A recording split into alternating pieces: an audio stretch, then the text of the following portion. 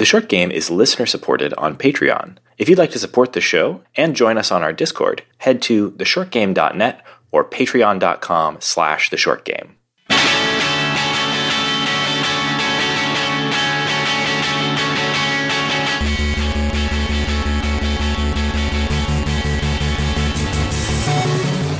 Welcome back to The Short Game. This is a show about short video games that respect your time. I'm Reagan Kelly, and I'm joined by my full cadre of co-hosts. Worker Bear Nate Heininger. Also Worker Bear Laura Nash. And your Brother Bear Shane Kelly. Oh, please, Shane, you are clearly our queen. And we're talking this week about Killer Queen Black, which is a arcade-style multiplayer competitive game for the Nintendo Switch and computers running Mac and Windows via Steam. So, Killer Queen Black. I've been wanting to cover this on the show for a little while. It came out about late last year, late 2019. And I hadn't had a chance to really get into it because it sort of requires a full team. In the case of Killer Queen Black, it requires 4 people on each team, and it's... And how were you going to find 4 people while playing games together? Impossible. But, also with the... It just doesn't exist. But also with the pandemic and everything, we've been kind of looking for ways to get together and play games together more often, and it seemed like the right time to check this thing out, and I'm really glad that we did. So brief setup, and I also want to give a little backstory about this game. Killer Queen Black is a team-based, a good way to think of it is a team-based 4v4 joust with a bunch of other mechanics thrown in. So you have a lot of the mechanics of something like Joust, where you've got sprites walking around a 2D level with small platforms, trying to attack each other. The Joust style rules of, if 2 people bump into each other, the one that is sort of on top is the winner of that confrontation. Those all apply. But there are a bunch of twists. And I think it makes a little bit of sense before we get too far into talking about Killer Queen Black to explain why I was so excited to cover Killer Queen Black. Shane, you and I have played the original Killer Queen together. Yes, absolutely. This is a game that gets physically hauled out to like game conventions and things like that.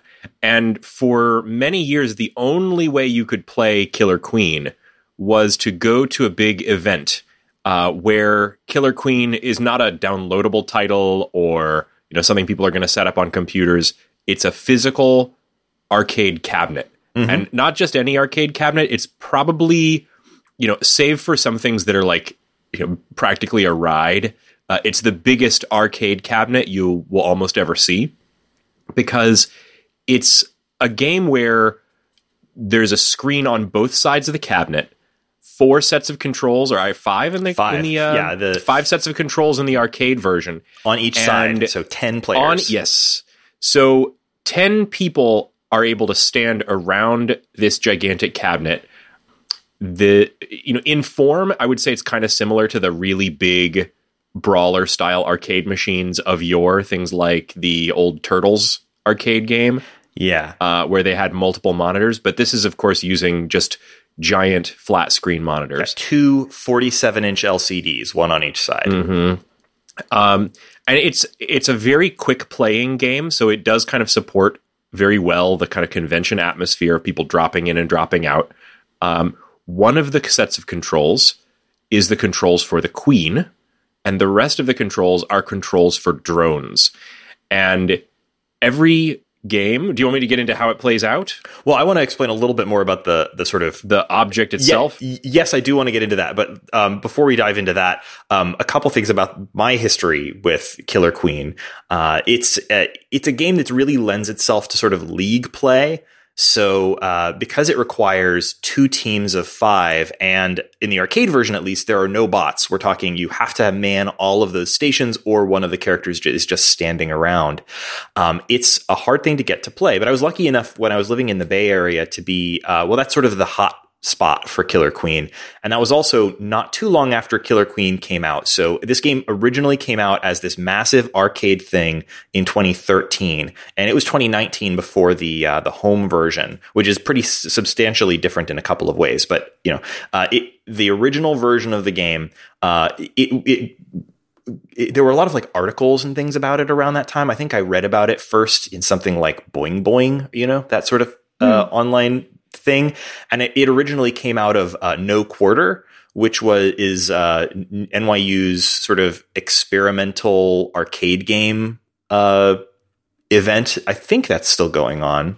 It is still going on. Unfortunately, it was supposed to happen in, I think, May. It's one of the many things just delayed this year, but they've done a little bit of a virtual one if people want to look. Yeah. So the two designers are Joshua DeBonis and Nikita Mikros, and they designed this game based on a physical game played with teams that was like the sort of game of people running around on a field. The rules were kind of play tested and developed as a in-person physical game for 2 teams of 5 players. But they turned it into this arcade experience for No Quarter, and they kind of play tested and refined it. And then they have a business selling these machines, and they're frightfully expensive, as you can imagine, with these massive cabinets. And they're really designed to be the kind of thing that you sit in a barcade or that kind of thing. And the big selling point on selling one of these to a barcade is that in pretty much everywhere one of these massive machines lives, you've got a kind of like bowling league style assembly of people getting together to play it. So you can, form teams, have brackets, that kind of thing. It's really good that they brought it out of the physical field, because a lot of giant snails had to die for the development of this game. So when they brought it into the video game form, I thought that was great. Less giant snail murder. Honestly, I have no idea how they did the giant snail chunk of this game when it was a physical game. Who knows? But yeah, really cool thing. This game that only existed as this sort of event, this massive thing that you had to go to a place to participate in. It felt really special. And people were always asking them, where, is there going to be a home port of this? Are you going to release this for home consoles or for computers or whatever? How can we bring this experience home? And I think part of their commitment to the people who shelled out thousands of dollars for these massive cabinets was that's never happening. Their line was always, there's never going to be a home port of Killer Queen. And so when we finally did get a Killer Queen home game, 6 years later, it's not straight up the original Killer Queen. It has a number of differences. You can really think of it more as a game based on Killer Queen, maybe sort of like Killer Queen 2 or something like that. There are a number of little differences. The graphics are quite different. There's some changes to the rules. There's some additions, mostly additions. But also it's for a different number of players. Killer Queen Black is for 2 teams of 4 instead of 2 teams of 5, which is another pretty significant difference. So this is this really, really cool thing that I thought I would never get to play again, having moved away from where all of the cabinets seem to be. But then when I found out it was coming to home consoles, I was very excited. Even with it being on home consoles, it's still a bit of a production to get a team together, but the home port includes online play. So just here last night, me and all of my co-hosts got together with our Switches online, and we did a Skype call, and we jumped into quick play, and we played as a team against a bunch of different people, and we had a really, really fun time. And so we wanted to talk a little bit about what we enjoyed about the game. Yeah, it was a ton of fun playing last night. Something that, despite the fact that we've been doing a video game podcast together, the 4 of us, for over 5 years now, we've not actually spent a lot of time playing games together. So it's always fun when we actually get that together and manage to make that work. 4-player online is kind of hard to find sometimes.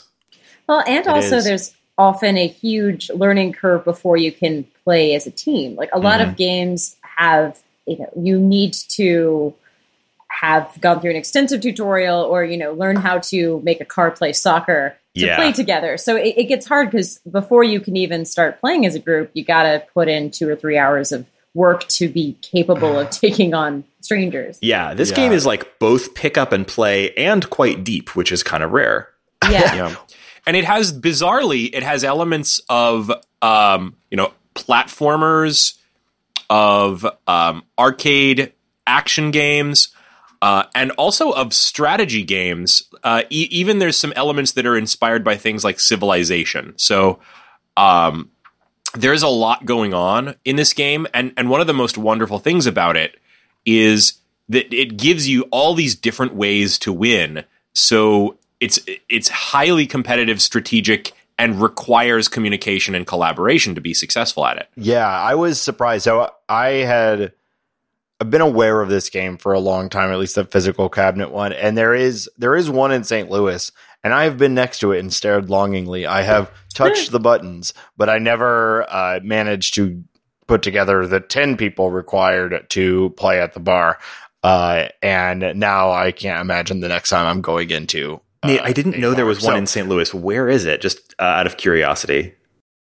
It's at a place called Start Bar. It's a arcade bar downtown. I wonder if that wasn't there when I was living in St. Louis. I don't think it existed when you were here.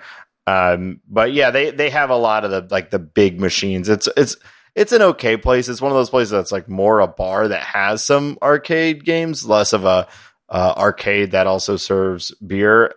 But they got a Killer Queen machine, and they've had it for 3 or 4 years now. I just have not taken the time to get people together to go out there. But I've been there and again, just stared longingly at it. And so for playing it last night, I had never played it or done the tutorial. The first time I ever interacted with the game was our first game. And it was very funny because Reagan was like, "Oh, you'll pick it up," and then just started like yelling directions that made very little sense. But, yeah, he's like, "You'll pick it up. Okay, let's go full economic." And he's just like, "Yeah." It's like Reagan's, "Yeah. Okay, Nate, don't worry. It's really simple.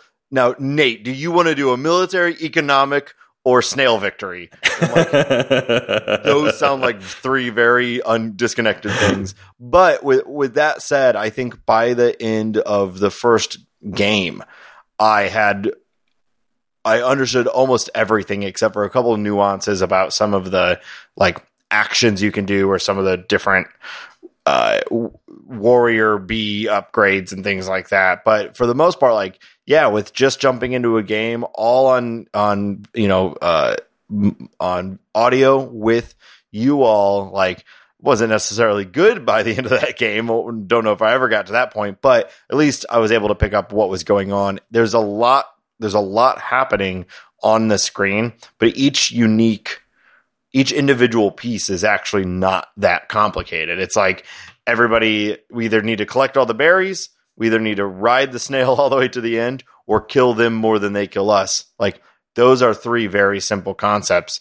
Now, how they all balance together and what you decide to do as a team is where the game gets complicated. But the actual game, despite the mayhem on the screen, is pretty simple, I think. Yeah, so the kind of team formation in this, the arcade cabinet's 5 people. The game we played was 4. Basically, one person plays the queen, but the other people are kind of workers. We call them bears, but they kind of look like bears. I think they might. Well, the name of the company that makes this, I assume, comes from this, because the company that makes the game is called Bumble Bear. Yeah, so the Bumble Bears. Oh, yeah. I assume they are Bumble Bears. They definitely look like bears. Yeah. Which, by the way, the sprites are adorable. You can choose from like this weird, like, dominatrix heavy metal thing, like a striped shirt, like a bare-chested. There's a lot of little options, but they're very funny. Yeah, they're very cute. It's very easy to tell who is who. And they have your name on top of your character the whole time, which is excellent. Yeah, I got to say, that's a huge help of this versus the arcade version, because, you know, if you're playing the arcade version where obviously it doesn't display anyone's names anywhere on screen, God help you if you forget which of the little bears was yours. It can be really easy to lose yourself on screen. Whereas here, like, I just scan the screen. Oh, there's Reagan. That's me. I'm gonna make sure I know where I am on screen. But basically, I've said everyone except one person starts off as a worker. But what makes it really fun is you can then choose to upgrade yourself to a warrior to get a weapon or a power-up of some kind, but then you can't do all of the action. So a lot of the balance is like, I've died, I've come back. What task do I do? Do I want to upgrade myself? Where is my team right now? How are we on any of the 3 routes to victory? And is the other team going to win imminently? Do we need to go straight on defense? So it's a lot of reactive work. Sometimes these games, I've played, the person playing the leader, the queen character, is really dictating all of the action. This feels like everybody, even if you are just a worker, could change the course of the whole game. That feels unique in this type of game to me. To be clear, too, Laura, I think that's a absolutely a great point. I will say, though, I think it being entirely reactive was more a that's because we didn't know what we were doing. That's more a reflection. That's more a reflection of us as a team, and maybe not the. Maybe I think not. One that's of the not teams that design decision. Maybe that's just how we play the game. We didn't do that badly, but I think some. If we'd been maybe a little bit more. Premeditated, then we might have done slightly better. Well, there was at least one team where I would argue they were incredibly proactive. They had little strategies and little things that I'm pretty proud of our match wins that we did get dropping into this game as we did pretty much with basically most no experience. Well, I appreciate that we at the beginning we would be getting decimated and we'd be like, oh man, this is a very aggressive team. Like that's how we interpreted it, because playing this at a high level means you are just murdering the opponents, stopping them from making any progress on any actions. And you can get to a well-oiled machine. It is easy to dominate. But the rounds are short, so if you get dominated, you can fix it next time reasonably quickly. Mm-hmm. So I want to take a second and go into the actual rules of Killer Queen, how this game works, because it's pretty simple, but it's also pretty brilliant. And I think maybe understanding a little bit of this will make it easier for folks to tell if this is something that they want to try with their friends. So first of all, we've already explained a little bit about the teams. You've got 2 teams of 4 in this case, and one of those people is the queen. The queen can fly, and the queen has a downward slash move that she can do, kind of a sword slash downward, and she can do a sword slash horizontally, like a dash. That's new, by the way, in this version of the game. The arcade version did not have the sort of dash move, which makes the pace of playing as the queen in this a little higher. Much faster, yeah. Mm-hmm. So you pick who's the queen at the beginning of the round, and it does a nice little thing where people can opt into being the queen or not. Then the rest of the folks are playing workers. There are 3 main goals that you can do to end the round, and a match is best of 5. And so in any individual round, you can win by either what's called an economic victory. That means that enough of your drones have gone out, picked up berries that are scattered across the level, and carried them back to your home base. And there's a certain number of berries you have to collect, kind of made obvious by the sort of little wall that you poke the berries into special holes. So economic victory, you carry a bunch of berries back to your home and you pop them into those holes and you fill up your wall. The military victory would be killing the enemy queen 3 times. So regular drones can't kill the queen. Queens can kill each other, joust rules, like I mentioned earlier, or if you're a drone, you can take one of the berries to a gate. These gates are little sort of upgrade spots. And if you carry one of the berries to a gate that your team can use, either an unclaimed or one that's claimed by your team, then you can upgrade to a warrior. And the warriors have the option to use one of several weapons. That's another difference between this and the arcade version. In the arcade version, the warriors only had access to a sword. But here you've got the option of a sword, a laser gun, a Morning Star. A gun. The gun is very funny to me. And honestly, the Morning Star I initially thought was confusing, but actually was what I was most effective with. I really had a lot of fun with that one. And then there's a 4th one. I don't remember what it was. It's called Stinger on the list, and now I'm not sure if I know which one was the Stinger. I think that might be the gun. No, it says laser and stinger in the page I was looking at before. So I don't know, maybe just 3, and maybe there's a 4th one that I haven't unlocked. Yeah, and don't forget the lightning bolt that makes you fast. Yeah, that's another upgrade you can get, but it doesn't turn you into a warrior. So when you're upgrading, you can choose, depending on the gate, usually between 2 things. You can either choose to pick a weapon, or if the gate has the option, you can choose the speed up upgrade and become a speed drone, which I'll explain in a second. But that helps a lot with the economic victories. And there's also the shields, which are also new in this version of the game. Anyway, that's the military victory is kill the enemy queen 3 times, and either the queen has to kill the enemy queen, or one of the drones upgraded to a warrior has to kill the enemy queen. Should also note that all of the worker bears can be killed too by the queen and by the warrior bees. If you're carrying a berry, you drop it. If you have an upgrade, you lose it, and you respawn pretty quickly back at your hive. Yeah, you're never going to spend a long time out of commission. Yeah, your queen, you have 3 eggs for the queen, and the queen will rehatch from the eggs, but if you run out, you're dead. But you have an unlimited number of respawns for your drones. Right. And then final type of victory is the snail victory. In every level, you start with this massive snail in the middle of the level. And all you have to do to win that way is ride the snail from the center of the screen back to your side of the screen.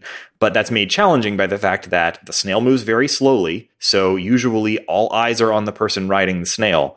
And it takes sometimes several minutes to ride the snail all the way across the screen, and you're very vulnerable. So if you're sitting on that snail riding it towards your side of the screen, probably you're going to get sniped by the enemy queen, and maybe one of their drones is going to come hop on the snail and start riding it in the opposite direction.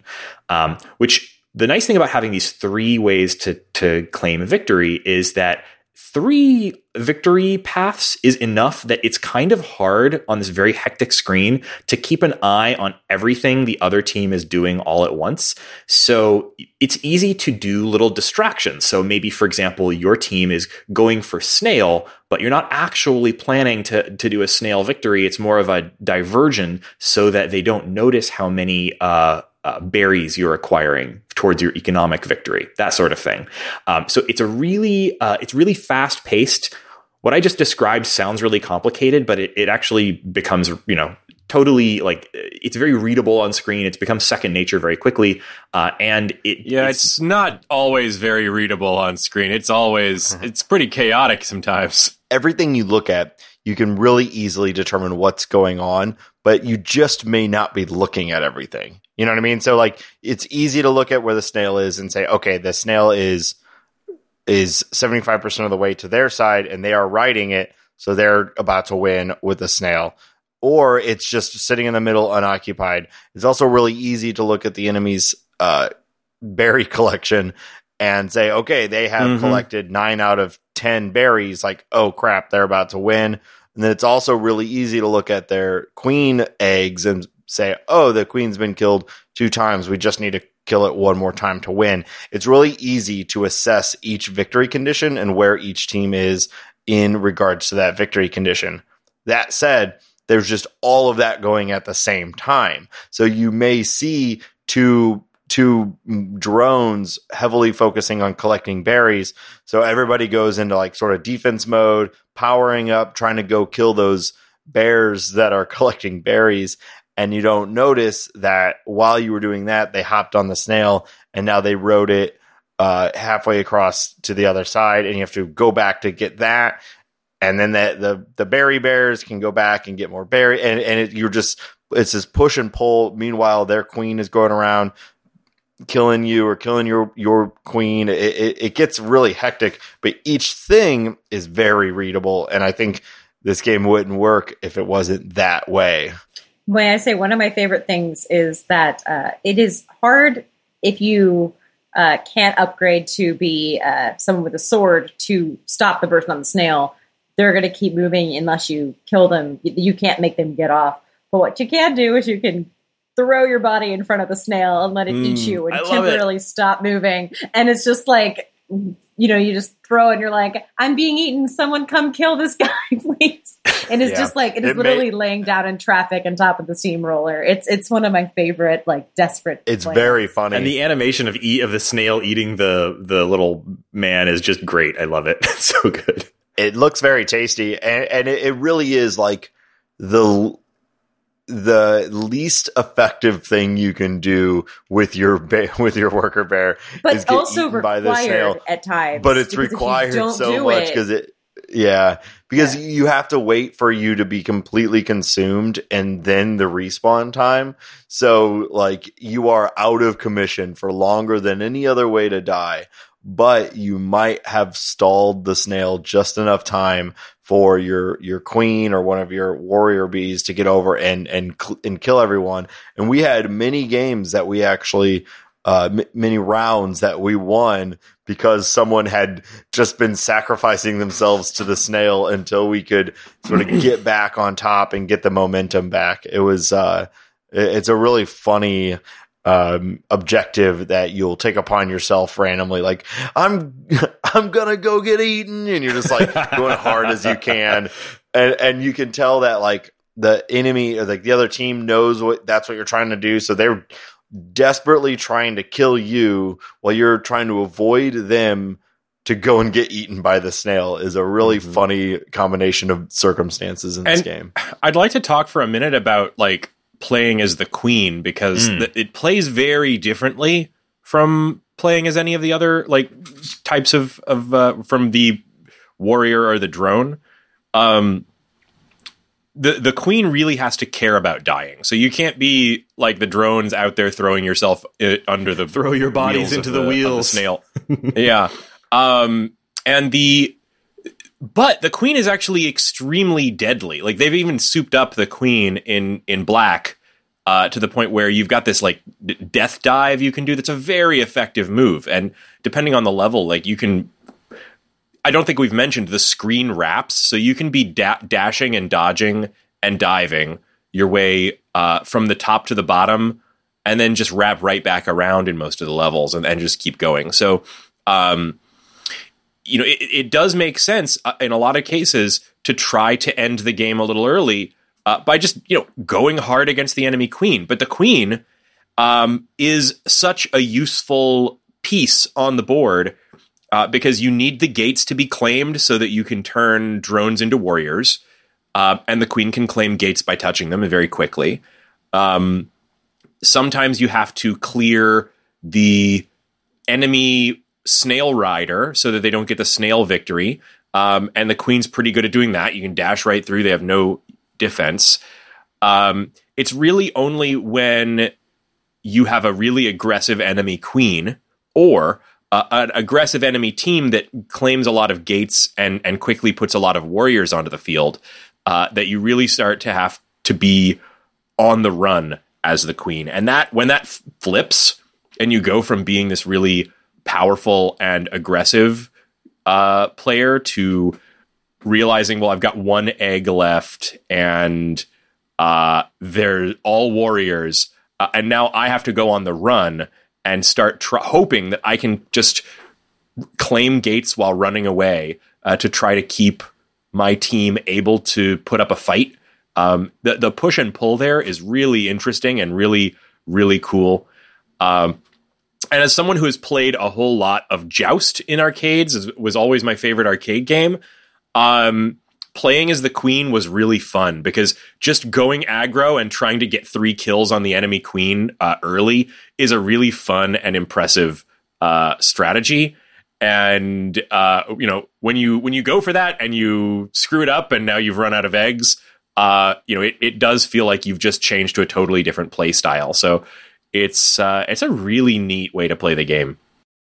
I also want to talk a little bit about just the practicality of playing this. Obviously, we talked about the arcade machine, ludicrously impractical, but that's part of its charm. But this has done a few things that make it, I think, really work. And given that we're all locked in right now, and probably a lot of folks are looking for ways to get together virtually with friends, I think this could be a really good game for that. I enjoyed it last night. A few things about its online play. First off, it has cross-platform online parties for multiplayer. So you can be playing on all Nintendo Switches, or you can be playing all on Steam, or you can be playing a combination of the two. And if you are doing that cross-play, the game has sort of in-game IDs that it calls liquid IDs that you can use to add people to your party, even if they're playing on a different platform than you, which I think is really nice to see. Forming a party was pretty easy. We were all on Switches, so but I had been kind of dreading it because I've had issues with Nintendo online multiplayer in the past. But it ended up being no. But it ended up being really easy. I just invited you guys all to a party, and we were in. There are many game types, and they made it pretty easy to get into games. So once we were all in a party together, I just jumped into quick play, which is a sort of non-ranked play mode. and it will automatically match your group with another group. And if it can't match you with a group of all human players immediately, it will match you with a group that includes bots. And it will do things like if solo people are queuing into quick play, it will put them into games in progress and replace the bots with humans in real time if it can, to try to put together good matches. And I felt like it did a really pretty good job of matching us. Now, there were definitely times where we were getting our heads stomped in by people who had clearly been playing the game a lot longer than us, but it wasn't bad. We managed to hold our own for the most part until we ended up running into a few very, very talented players, and God bless them. But eventually we retreated by changing region to Canada. We went to Canada. we went north. This was definitely the smoothest partying I have had on the Switch. Mm-hmm. And really any Nintendo online game. I was very much expecting it to be horrible. Me too. But it seemed really like I didn't notice an instant of lag. No. Everything was really, really good. No. And I was frankly very surprised. And also, I was going to mention that if folks are interested in checking this out with your friends, obviously everybody needs a copy of the game.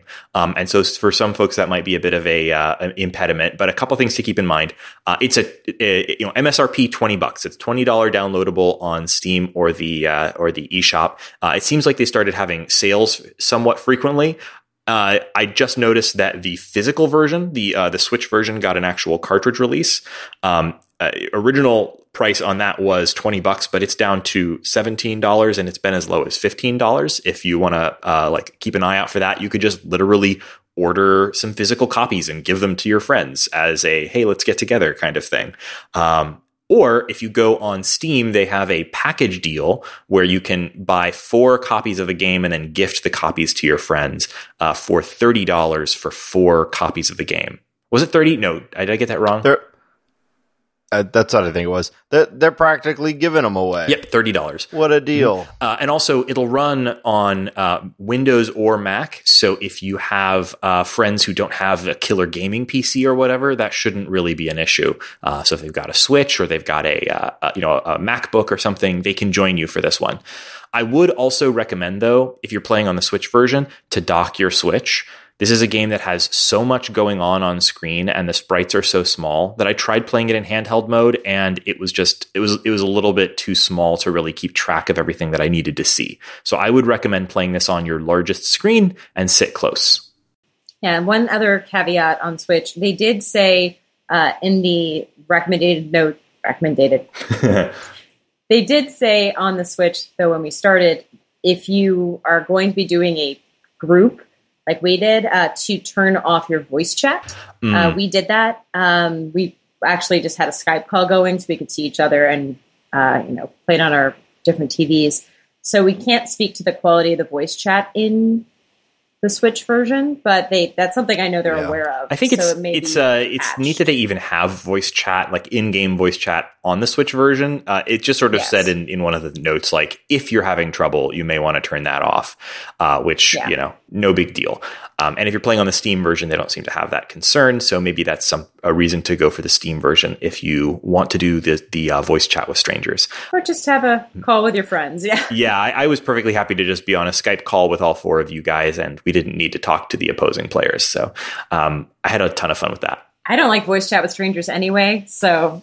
No, I really want to get this game and play 4 versus 4 with both teams being all people that I know. Mm-hmm. That just sounds like so much fun. And we also learned that a single copy on Switch can support up to 8 players. I think, by the way, I think I was slightly wrong about that. It is that if you want to have 8 players in person on the Switch version, you need 2 Switches.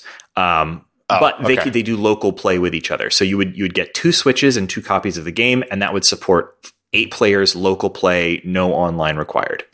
Well, someday, whenever we have ShortCon, we're going to do some 4v4 in-person Killer Queen, and I cannot wait. It sounds like so much fun. Yeah. So I really, really love playing this. I would put a call out to our listeners. If you have played this or want to play, I would totally jump into this again, maybe even like organize a night. So if we have some listeners who are interested and we can put together 4 of you, maybe we could do listeners versus hosts or some mix up or something like that. I would love to get back into this some night again in the near future. That'd be a ton of fun. Had a ton of fun playing it. Totally. I think we only intended to play for a couple hours. We started at 9:30 my time, and I think we logged off at almost 1 a.m. So good on this game. Yeah, totally fun. So thank you so much for joining us on this episode of The Short Game. I am Reagan Kelly. You can find me on Twitter at ReaganK. That's RayGank. And you can find our show on the internet at www.theshortgame.net or on Twitter at _shortgame. And Laura, where can people find you? You can find me on Twitter at Laura J. Nash. And Shane, where can people find you? You can find me on Twitter at 8BitShane. And Nate, where can people find you? On Twitter at NateSTL. And listeners, thanks again for joining us on this episode of The Short Game. If you want to support the show, you can find us on Patreon at patreon.com/theshortgame. That's the best way to support the show. And if you support us at even $1 a month, you will get immediate access to our Discord, which is where we talk about the games that we're playing and we plan things. And hey, if you want to join us for a round or 2 of Killer Queen Black, that would be the best place to hit us up. We would love to have you there, and we can start arranging some play nights if you want to join us on our Patreon. One quick shout out for next week, programming note. We are going to be covering Blaseball. So if you'd like to follow along with this season, now's the time to do that. Yeah. Quick note. So yeah, obviously, thanks for reminding me, Laura. If you haven't heard of Blaseball, it is a web-based sort of baseball-esque video game. It's an e-sport? I don't know. It is. And if you're curious, it's one of those things that you're meant to sort of follow along throughout a whole week. And so if you're curious about the game, follow it this week. And we'll be talking about it next week.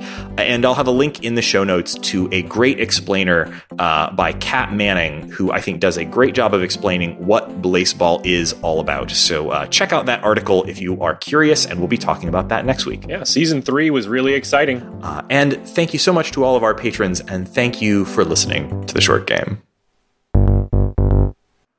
Now our spoiler break, and we're going to talk about the deep lore of Killer Queen and who we think done it. Who killed the queen? Guys, the most important lore of Killer Queen is how fucking badass her helmet is. So it's good. just a really sweet helmet. It's a really sweet helmet. Yeah. What shape do you think her head is? B. Oh, I think she's a human being. I think this is a post-apocalyptic world where humans have joined with bug kind through genetic experimentation to prolong our decline into to prolong barbarous our animalism battles over berries. Yes. Honestly, guys, I'm shocked. We did not get through the whole episode without making a hive mind joke. Oh, you're right.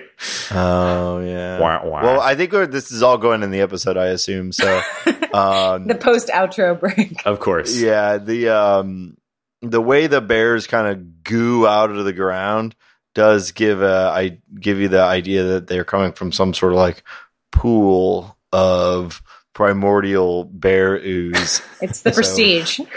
Sorry for spoiling that. Nate, do you think they're coming from the bear hive? Oh. Yeah. Yes, they are. For listeners, if this ends up going in the episode, Bear Hive was a famous and influential indie band. Starring Nate Highland. Yeah, thank you. Played good shit. Great. All right. I'm going to stop. Everybody hit stop.